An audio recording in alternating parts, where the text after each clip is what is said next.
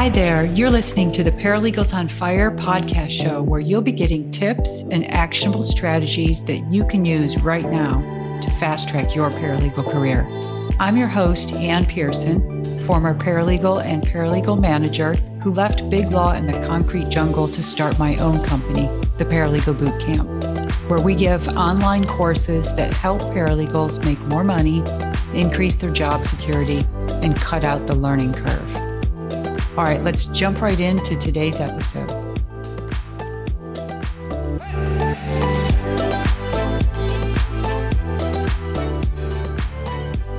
Billable hours suck. There, I said it. If you work in a law firm that has a billable hour requirement, you're probably thinking the same thing. But here's the thing. They're not going away anytime soon. You can Google the words, the death of the billable hour, and you'll see that they started talking about that more than a decade ago, and billable hours are still alive and kicking. So I thought today I'd give you a few actionable strategies regarding billable hours that might help them suck a little less for you. First is to change your mindset around billable hours and having to enter your time. Oh no, here she goes again with that mindset stuff. So your mindset might be similar to what mine was early in my career. Why does it matter to me? Why does it matter if I increase my billable hours and put more money in the partner's pockets? It's not like they're giving me a percentage of what I'm bringing in.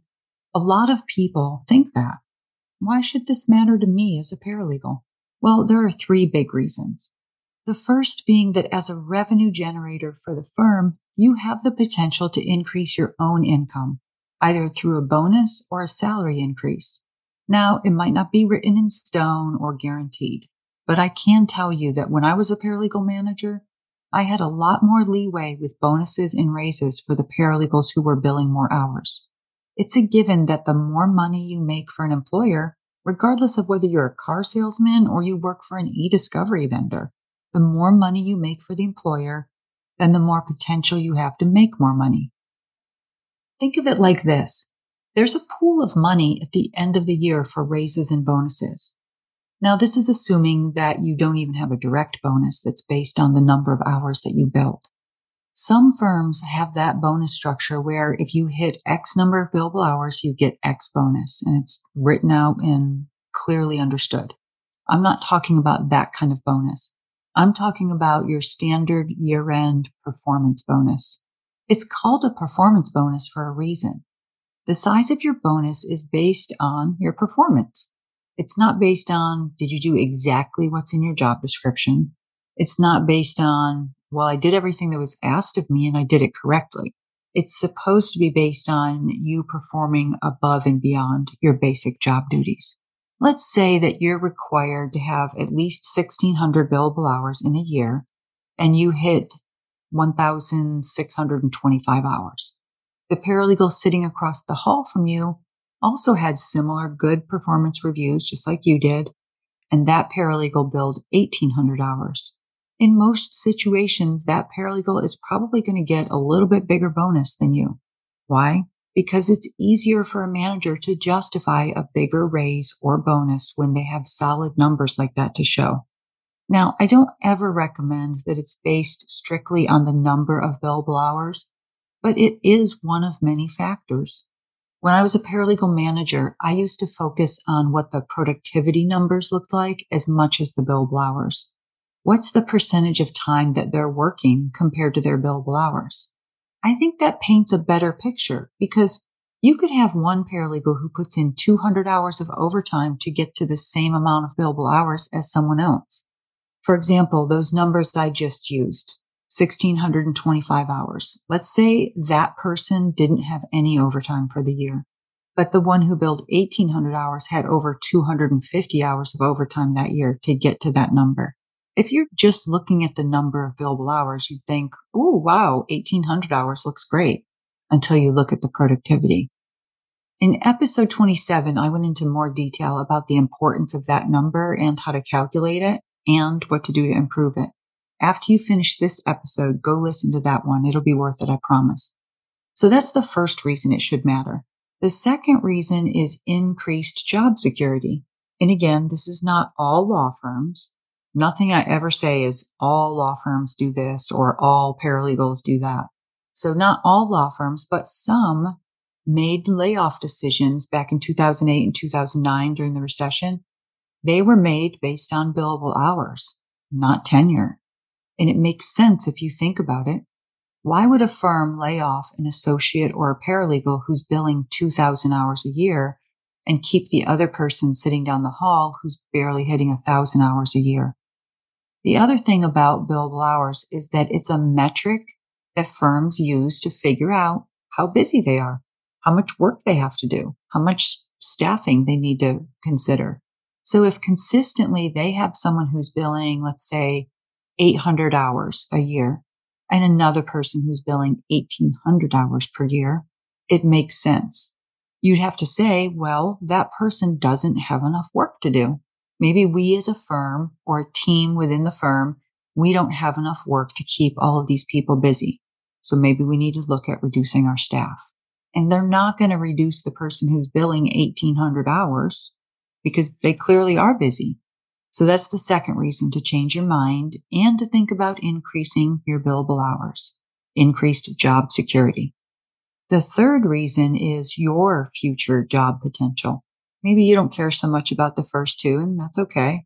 But this one you should, because a lot of managers want to know in the job interview, and it could be an interview question maybe that comes up that you're on in the future. They'll say, tell me about your billable hours at your current firm. How many hours are you typically billing? What's the billable hour goal there versus how much you actually bill?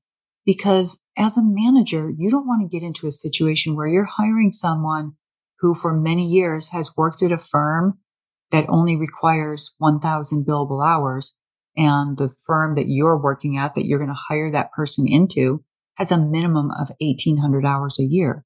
You could be setting them up for failure. As a manager, you'd have to ask yourself, can this person do the job? Because part of the quote job is meeting that billable hour goal. And look, I know it's not easy. I was there as well. I had a billable hour quota that I had to meet. My entire professional career was spent working in a law firm, and they all had high billable hour quotas. But let's look at it from another perspective as a business. That business, the law firm, its only source of revenue is its billable hour. It doesn't sell widgets on Amazon or have a store that people walk into to buy a product. The only way a law firm keeps its doors open and keeps people employed is from the billable hours that it brings in from people like you. And as someone with a billable hour quota, you have the potential to help with that. So let's shift our mindset and think of it more as a positive thing, if we can. Stick with me for a minute. You're adding to the bottom line. And the more you add, the more job security you have. So the three reasons, the big reasons why it should matter to you is 1, the potential for an increase in income, either through raises or bonuses. Now you have to be patient with that. You won't get it right away, but I promise you it will come eventually. So increase in potential income, increase in job security, and an increase in our future job potential. Here's why mindset is so important. I could probably cite 100 quotes around mindset, but I think this one is most relevant. The quote is, what we resist persists. Let me say that again. What we resist persists. We can buck against the system all we want and be aggravated or frustrated at the time that it takes even just to enter our time. We can wait until the last minute to enter it, hoping that someone's going to send out a mass announcement that morning saying, you don't have to enter your time anymore. Or we can stop resisting and start using billable hours to our advantage. You could shift your mindset and say, this is actually a good thing because I'm generating revenue for the firm, which maybe makes me more valuable to them. All right, so the first tip was mindset. The second tip is to remember that you are a timekeeper in your organization. You're not the billing partner. I know you're laughing, but sounds kind of strange, but hear me out for a second. A lot of people who are timekeepers forget that the definition of a timekeeper is someone who accurately records the amount of time spent on a project or thing, or in your case, a client's file. Compare that to the billing partner, whose role it is, or responsibility it is, to make sure that the amount of time and money that gets billed to the client is appropriate. And so as a timekeeper, ask yourself, do you occasionally find yourself rounding down your time? Maybe it's a 1.0 and it doesn't look as good on the bill as a 0.8 or a 0.9. Maybe if you're like me, you were told early in your career to try not to have a 0.0 at the end of your time entries. Instead of a 2.0, it's a 1.8, even though you used a timer and you know that you spent exactly 2 hours on that project. Maybe it's because you think you spent a little bit too much time on the project. So instead of a 4.8, you put down a 4.4. I promise you those 0.1s, 0.2s, and all of them, they add up. And they're adding up throughout every day, every month, all year long. I've seen people increase their billable hours by as much as 100 hours or more in a year, just by shifting their mindset and remembering that as a timekeeper, it's your responsibility to accurately record the amount of time spent on a project or client file. All right, moving on. Tip number 3 is to use a timer. Almost every time entry application now has a built-in timer. And yet every day I hear from people who aren't using the timer to accurately account for their time. I want to tell you about a perfect example of the difference that a timer can make. I had a situation where I was working with a law firm teaching the Billable Hour Bootcamp live through Zoom calls earlier this year.